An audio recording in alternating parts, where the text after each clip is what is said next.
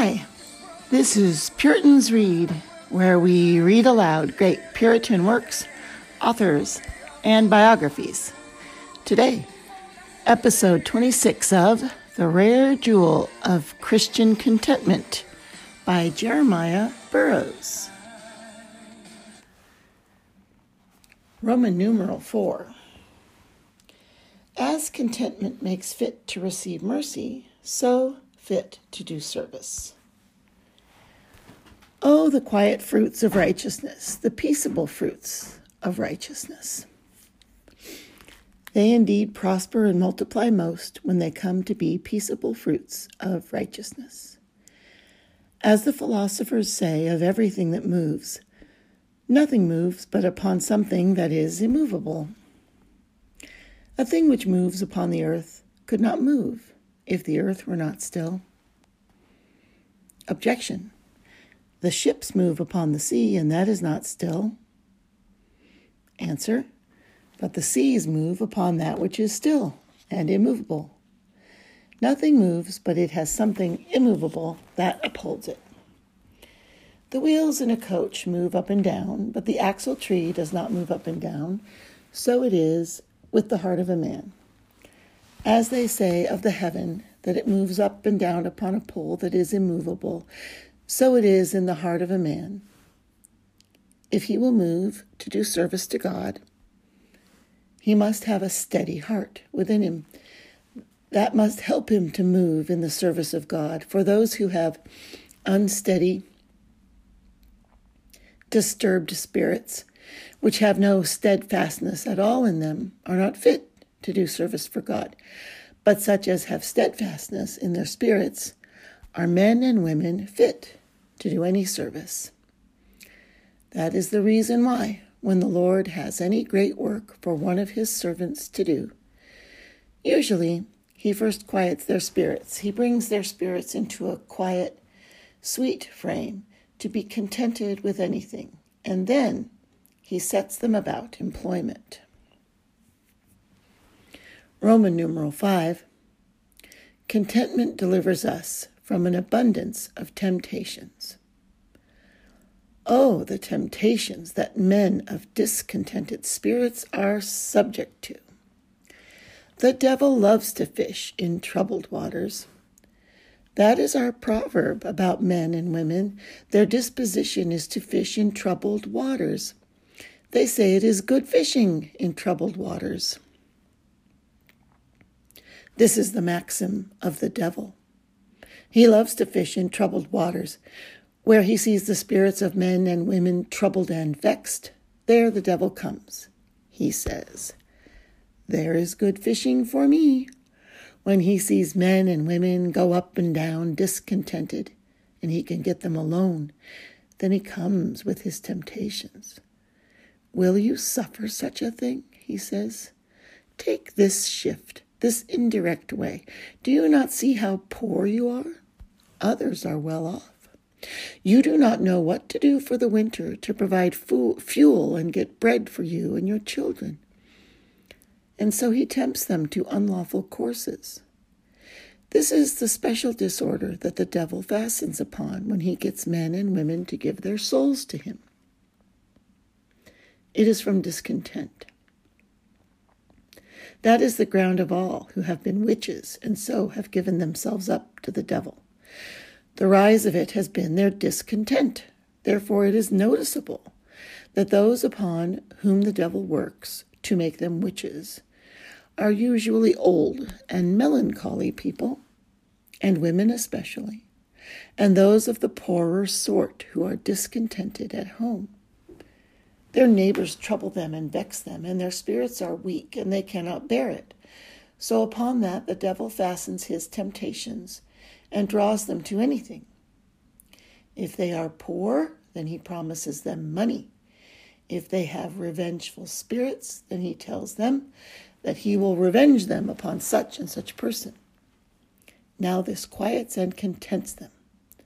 Oh, there is occasion of temptation for the devil when he meets with a discontented spirit. Luther said of God, God does not dwell in Babylon, but in Salem. Babylon signifies confusion, and Salem signifies peace. Now, God does not dwell in spirits that are in a confusion, but he dwells in peaceable and quiet spirits. Oh, if you would, free yourselves from temptations. Labor for contentment. It is the peace of God that guards the heart from temptation.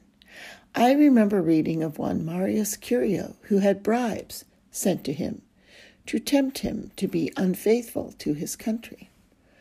When he was sitting at home at dinner with a dish of turnips, and they came and promised him rewards, said he, "That man who can be contented with this fare that I have will not be tempted by your rewards. I thank God I am content with this fare, and as for rewards, let them be offered to those that cannot be content to dine with a dish of turnips." So the truth is, as we see clearly, that the reason why many betray their trust, as in the service of Parliament and the kingdom, is because they cannot be contented to be in a low condition. If a man is contented to be in a low condition and to go meanly clothed, if God sees fit, such a one is shot free, you might say, from thousands of temptations of the devil that prevail against others to the damning of their souls.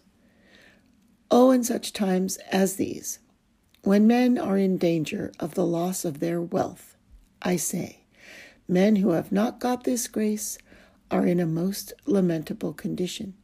They are in more danger for their souls than they are for their outward possessions.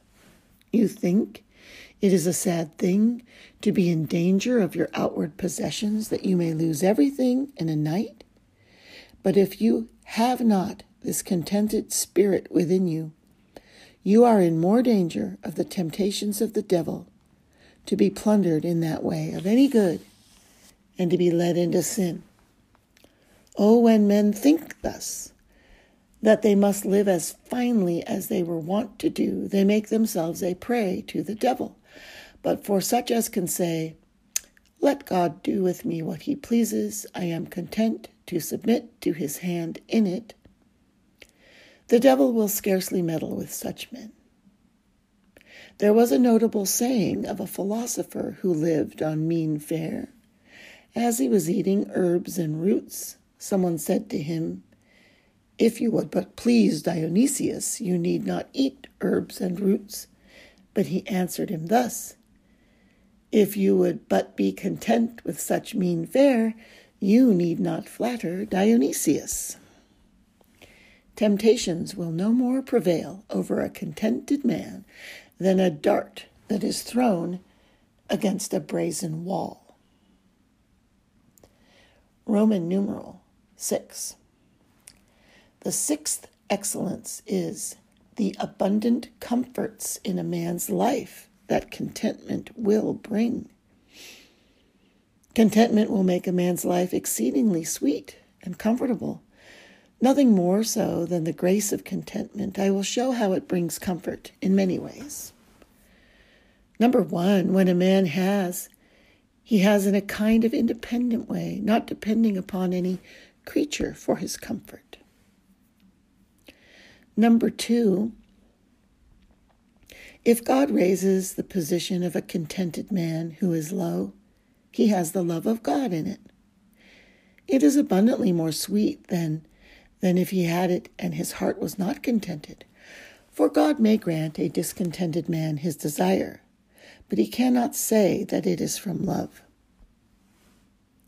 If a man has quieted his spirit first, and then God grants him his desire, he may have more comfort in it and more assurance than he has the love of God in it. Number three, this contentment is a comfort to a man's spirit in this, that it keeps in his comforts and keeps out whatever may damp his comforts or put out the light of them. I may compare this grace of contentment to a sailor's lantern. When a sailor is at sea, no matter how much provision he has in his ship, yet, if he is thousands of leagues from land or in a route where he will not meet with a ship for 3 or 4 months, he will be in a sad state if he has no lantern on his ship, nor anything by which to keep a candle alight in a storm. He would give a great deal to have a lantern, or something that might serve instead of one. When a storm comes in the night and he can have no light above board, but it is puffed out at once, his state is very sad. So many men have the light of comfort when there is no storm, but let any affliction come, any storm upon them, and their light is puffed out at once. And what can they do now? When the heart is furnished with this grace of contentment, this grace is, as it were, the lantern, and it keeps comfort in the spirit of a man.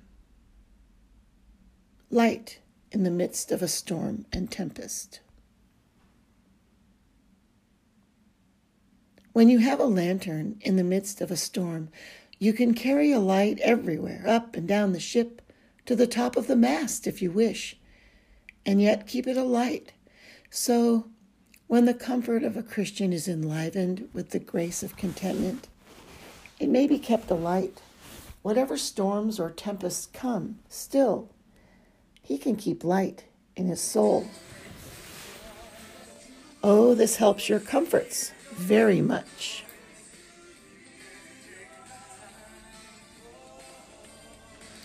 This concludes episode 26 of Jeremiah Burroughs, The Rare Jewel of Christian Contentment.